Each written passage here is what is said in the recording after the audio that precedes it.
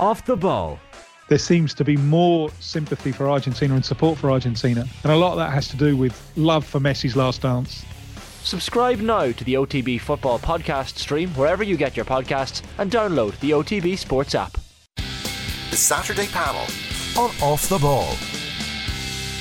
And you're welcome back to Off the Ball Saturday here on News Talk. We're on air until 8 this evening, an extended show because we're showcasing commentary of Ulster against La Rochelle in the Heineken Champions Cup. So we've got the lowdown on books from Malachy Clerkin. What about those who like visual sport, though, over Christmas? Plenty of Premier League games, rugby action as well, but most of us love a good sports documentary. And who better to talk about sports documentaries than Ross Whitaker, who is behind Katie and Katie Taylor, A Grand Year, the Rachel Blackmore documentary, The Boys in Green on the Charlton Years, films on Shane Lowry, Barney Curley, Mark Pollock, and the late Anthony Foley, to name a few. Ross, you're very welcome to the studio. Thanks, John. Great to be here. Yeah, great to see you again. And let's just start maybe a bit of background and your own experience and what you're looking for when you do a sports documentary. And maybe when you sit down as a neutral observer, what are you looking for when you watch a sports documentary that would interest you? It's such a funny time because the proliferation of sports documentaries is like nothing we've seen before. Right.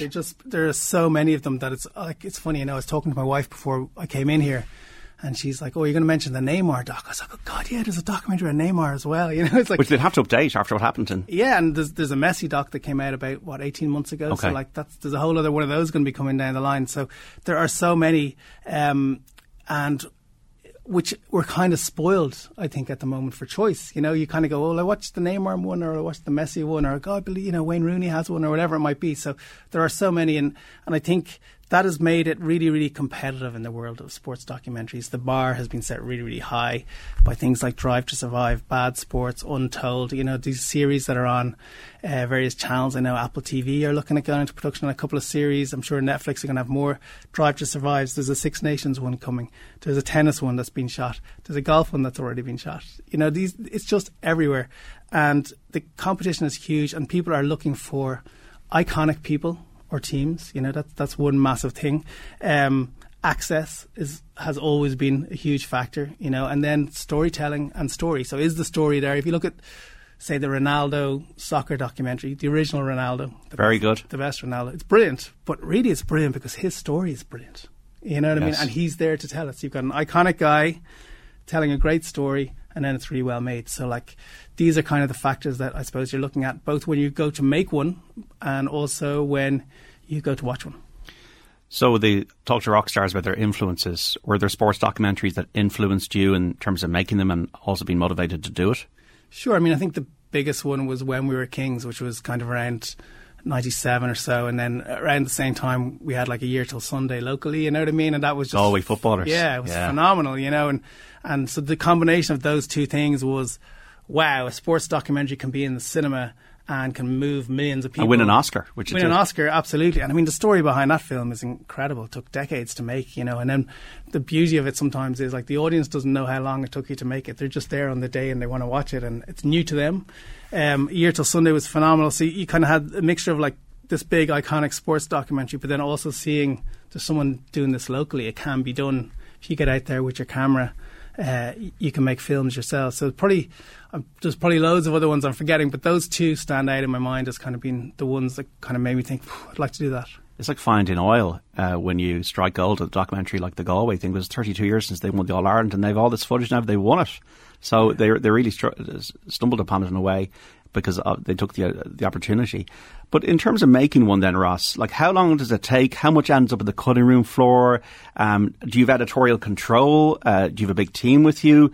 The sausage making, as it were, into a documentary. Is there a set template? Yeah, well, that's quite a lot of questions, John.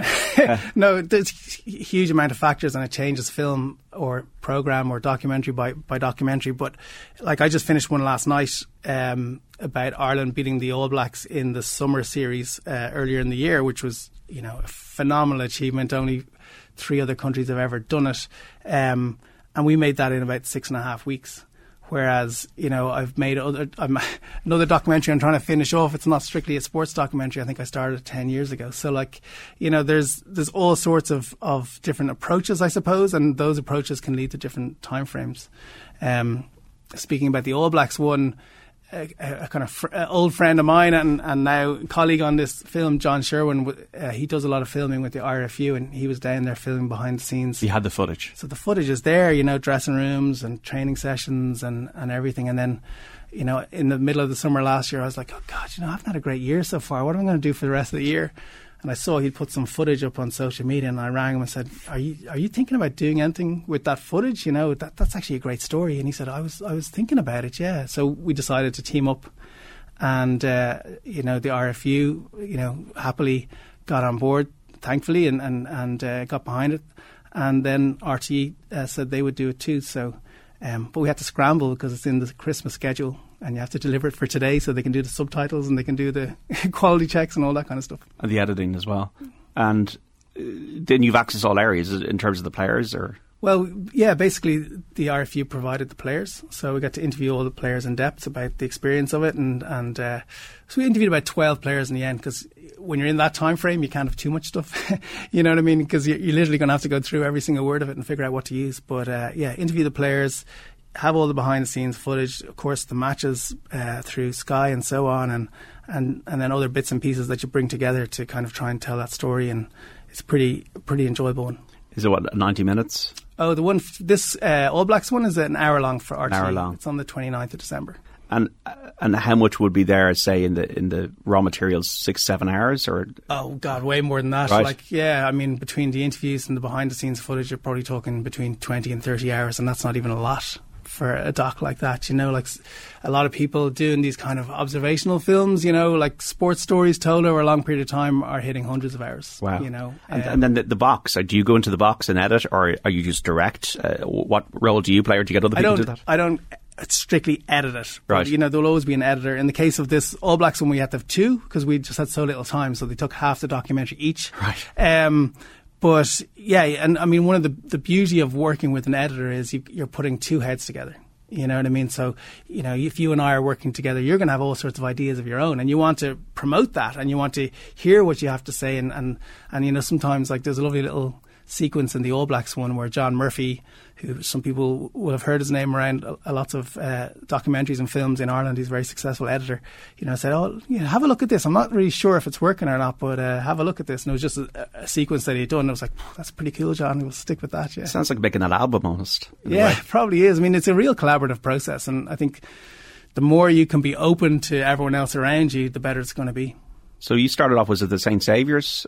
Yeah, that was back in 2005 we started filming that. That was kind of my first thing, just pick up a camera and go, and we filmed in a boxing club for a year and a half with my friend and colleague at the time, Liam Nolan. The two of us did it together. It was just the two of us, and that was kind of the first foray into it. And Darren Sutherland, who went on to win an Olympic medal, would have been one of the boxers. And it was just... You see, in a funny way, though, I think those kind of documentaries you're going to see fewer and fewer of them. It's a documentary about an unknown boxing club featuring unknown boxers. And even though there's actual real things, I'm always interested in this word stakes. And I think we spoke together a couple of years ago and I probably said a similar thing. But, what are the stakes of each story? Because that's what you're looking for. That's where the drama of life is, if there's nothing at stake, then there's no drama. But I was watching a bit of Drive to Survive the other day, and the guy says, the stakes have never been higher than this. And you're thinking, these are a load of rich guys. Lionel Messi on Sunday. Yeah, well, the stakes, but those are all sporting stakes. Do you know what I mean? Like, if your wife is ill or your child is ill. Some of the humanity here. Yeah, you know what I mean? It's like the stakes are all kind of confected in a way, and that's why we love it. It's because the stakes, they feel really high, but actually it's a drama that's unfolding in front of us. And in a way, that's the beauty of sports docs. But when we filmed Saviours, the stakes were really in people's lives. One of the people we were following was at risk of being deported from the country. Another person that we're following, he's kind of trying to be successful at boxing to improve the opportunities for him and his life, coming from a background in the inner city. So, like, those are real stakes in real people's lives, and in a funny way, as I watch more and more sports docs, I'm sometimes like, well, we're being given all these like high stakes things, but there are really high stakes within a sporting context, and we can really enjoy that. But you know, we're seeing fewer and fewer of those kind of docs that are about real stakes in real people's lives. How difficult or easy is it to get someone to open up to camera? Because obviously you want the gold, as it were. You want the emotion. You don't want it to be a wall of somebody really not just giving you anodyne quotes or something. So if you're talking to Katie Taylor or Rachel Blackmore or Shane Lowry, is there a process? Is it just a case of, look, we want your buy-in to that? How does that work? Yeah, well, you hope to have that conversation at the very beginning. Okay. That's one thing I've learned is, you know, if you sit down with Rachel or you sit down with Shane, first of all, you want to have that meeting where you go, like, we're having a conversation now about levels of access. We're having a conversation now about what you're willing to speak about. And I suppose trying to explain to people that unless you show a bit of yourself, it just really won't be interesting to anyone. And there's probably no point for either them or for me as a filmmaker. So those are the kinds of things that you have in that conversation. I remember I had lunch with Katie at the very beginning, and honestly, I was actually I was quite starstruck because I even though I'd met her a few times, you know, you're sitting down opposite someone. Yeah, you know, and she has an aura about her. So, but you're sitting down opposite someone and you're saying, like, I want you to tell me about your life and to be willing to speak about it. And in her case, and in most people's cases, they kind of get it. You know, they go like, well, if I'm going to, there's a reason why they're coming to the table too. If I'm going to participate in this and talk about my life, then, you know, I understand that I need to kind of be real. I mean, that was Katie's thing. It should be real. And, you know, Andy Farrell said the same thing a couple of weeks ago. When we were interviewing him, we showed him the film a couple of days ago, you know, and he said, well, I want it to be real, you know. But there's also a difficulty for sports people, though, because in doing that, there's a lot of risks, you know, risks in how they will be seen by the audience, but also risks in the professional environment. How will, in Rachel's case, you know, trainers view them after this? How will the jockeys view them after this? You know, in the Irish rugby team's case, it's like, you know, you don't want to do anything that might upset relationships within the camp. A year out from a World Cup? Yeah, a year out from a World Cup. So, like, there are risks, and as a filmmaker, you have to be, I suppose, aware of what you're getting into and aware that these are real people with real lives as well. So there'd be sometimes you go, well, actually, we're not going to put that on it. We're not going to put that out. Yeah, I mean, yeah, you're looking, you're always trying to, look, my job is to push the volume up to 10 out of 10. You know, and then sometimes you have to be realistic and compromise a little bit and pull back from that and say, well, is this thing that might seem really sensational or whatever it might be, is it actually part of the story, you know, the one that we're telling? And if it is, then, you know, we have to make that case to the person. And if it isn't, then maybe it's better for everyone if it's not in there. From all your documentary making, was there one moment when you're behind the lens or when you're going, wow, about what's being said right now?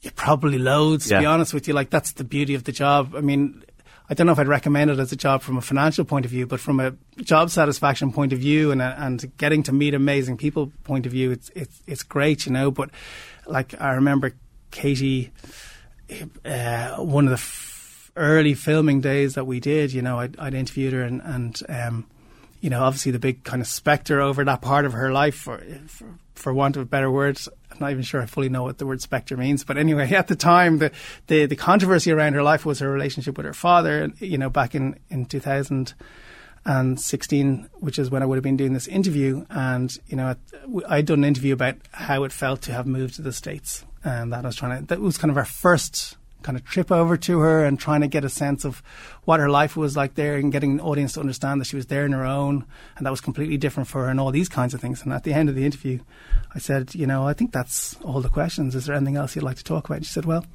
you haven't asked me any questions about my dad.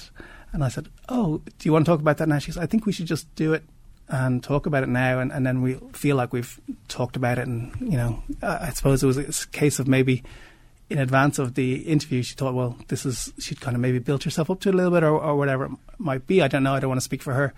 But, you know, at that point, she was completely open. And I found it very emotional to listen to her talk about the difficulties that she had in her life at the time.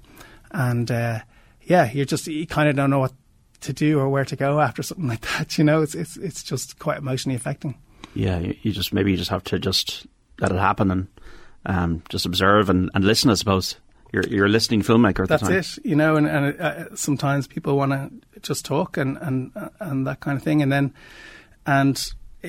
then you kind of go back and watch it after and say to yourself, did that actually really happen? I need to watch this back, you know, and see, and then And then when you have that kind of buy-in from, I mean, look, Katie's an incredibly special person and very, very smart about so many things, but like she really got what we were doing, and to have that kind of, for her to be that open is just kind of an amazing gift to someone who's trying to make a film about you.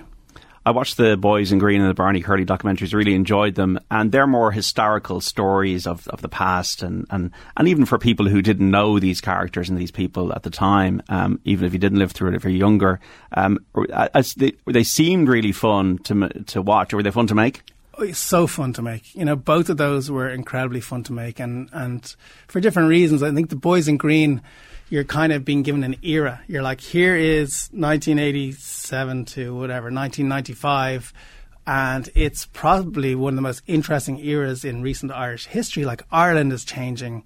We're suddenly being successful at things, and it's all been captured on camera. Everyone's in love with the Irish football team, so there's cameras around them the whole time. There's all this footage.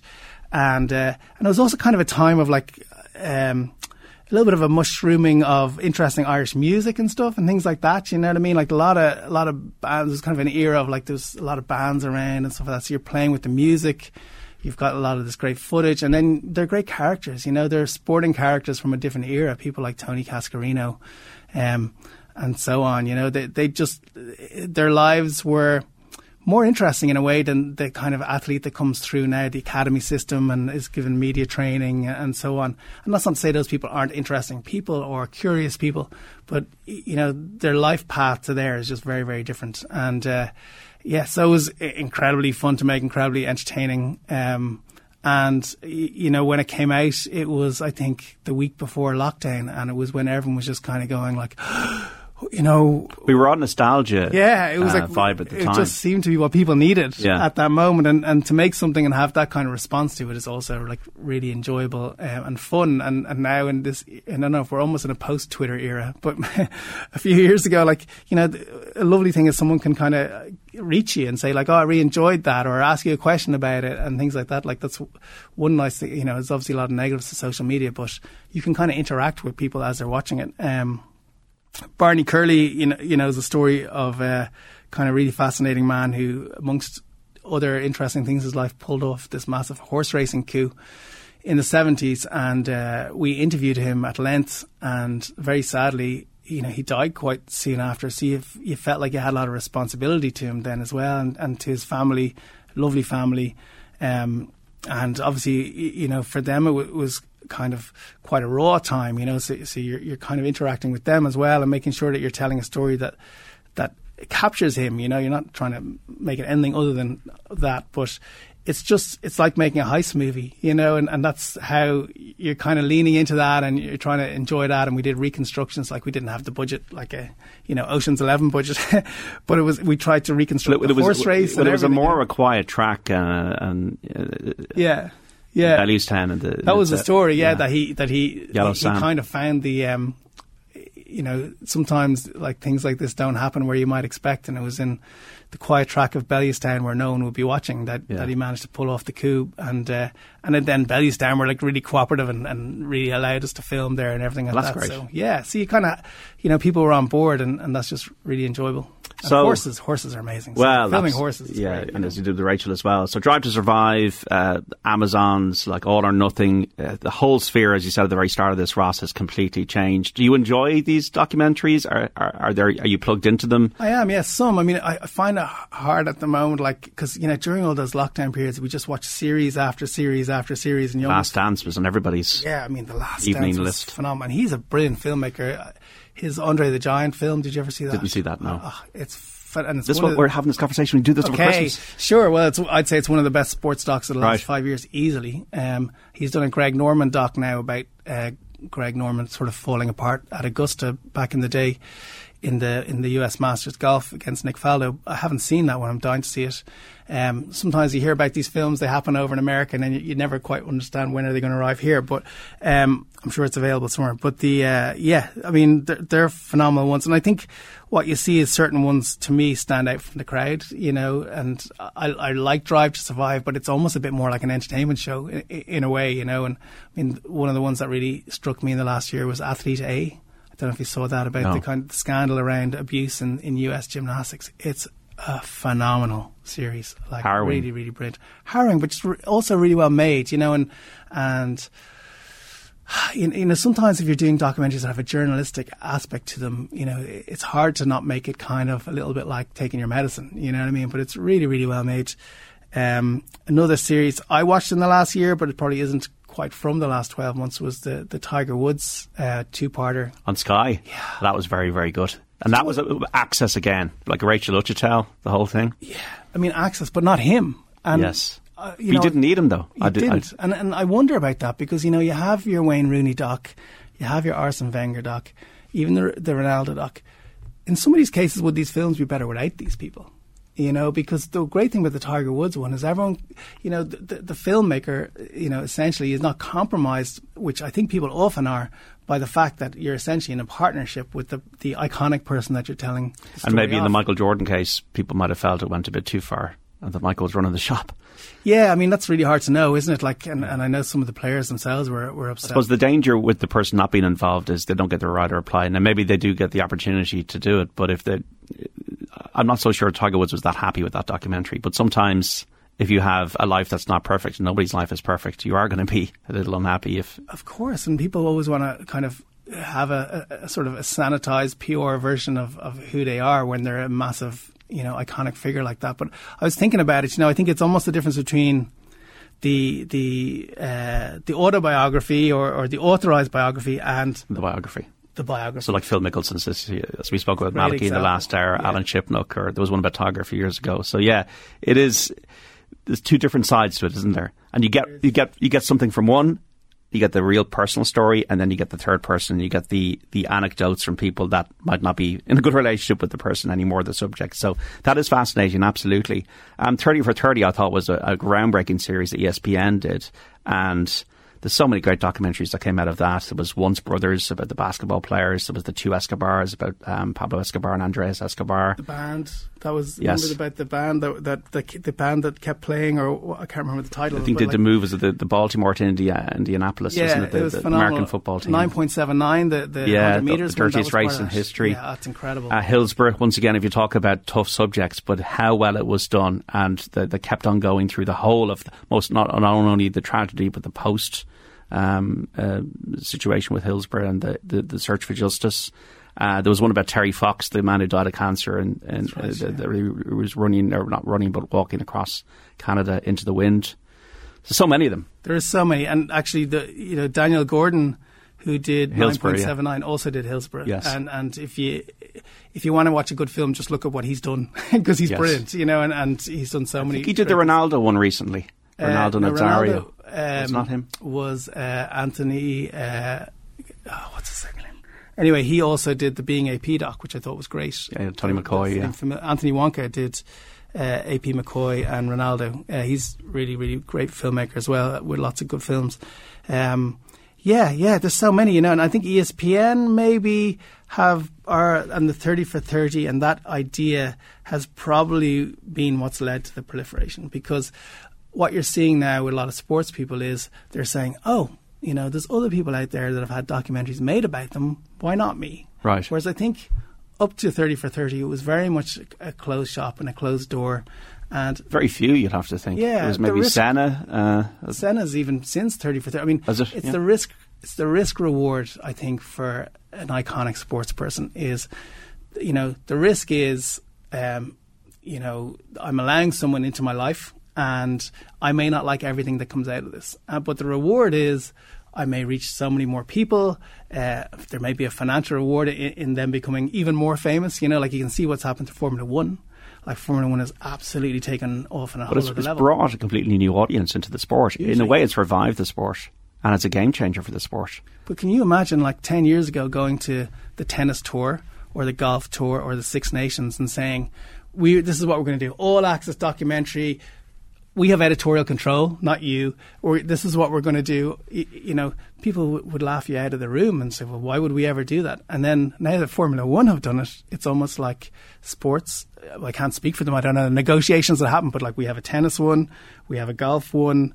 There's talk of a Six Nations one from what I can see in the papers and so on. So like clearly a switch has flipped, and these global broadcasters like Netflix and Prime and stuff like that can bring stories to a global audience. Yeah, and I think it's also important to point out that it's important that the truth is told within these stories if there's not too much control in it. I'm fascinated, given you talked about saviours at the very start of this, where your career started, Ross.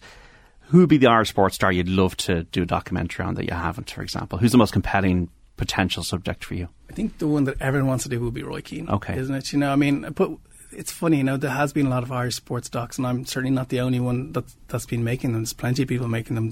We have a Kevin Moran one coming soon. There's a Liam Brady one coming soon. I mean, Liam Brady's, I think that's a fascinating story.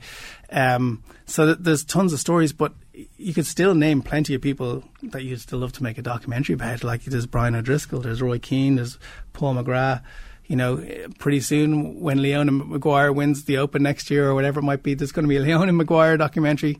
The women's soccer team are doing amazing things. Like there's loads of Irish sports documentaries. What would it be about Roy that you'd like to get the kernel of, I suppose? He's so interesting, isn't he? I mean, I think it's really... His books have been done. Roddy Doyle did a book, and yeah, he's on Sky all the time. And it's just the material, isn't it? Like to be able to ask him really specifically, on camera about things that happened in his career. Like, I mean, incredible performances, but then we have all sorts of relationship breakdowns within United, within Ireland. I mean, maybe it's all been told, but people would still want to watch it. Yes. I would still want to make it, and he's just, he's never unfascinating, if that makes sense. It's just, he's electric on camera, and it's such a funny thing because, when he was a player, we all probably thought of him as a kind of like a shy man and so on. But he is electric on camera. And maybe the first time he was with Tommy Gorman, potentially, That's maybe the first time he was. Laker Gale, by the way, have done a great service, haven't they, for the country with all those stories they've told from the J. These are great archives as well. Yes. But even during the Charlton era, there was 2 or 3 docs made at the time. So like, there's all these great archives. I mean, I don't know where they're all kept, but like, I'm sure, for sure, TG Carr have done lots of amazing stuff, and they'd have all that stuff banked. But yeah, it is, and it just, look, we love to watch them. So, they'll keep getting made, I suppose. So what are we to look forward to? Tackling the All Blacks over Christmas, RTÉ, and the story of that amazing win in New Zealand. Yeah, I mean, it's December 29th. I don't know, the RTÉ Awards are on this weekend, or probably tonight as we speak, and we've got the Irish women's team and the Irish rugby team. I mean, how can you sort of choose between the team of the year there? But like the achievements that the Irish rugby team have, achieved in New Zealand is off the charts. Like no one has done that in 28 years. A professional team have never won a series in New Zealand. New Zealand, I know Ireland are number 1 in the world, but New Zealand still won the Southern Series there with the other Southern Hemisphere teams. Like 3 countries before Ireland have done it. Like none of the home nations. Like that's an unbelievable achievement, and I'm delighted that they kind of agreed to let us tell that story. Off the ball. There seems to be more sympathy for Argentina and support for Argentina, and a lot of that has to do with love for Messi's last dance. Subscribe now to the OTB Football Podcast stream wherever you get your podcasts, and download the OTB Sports app.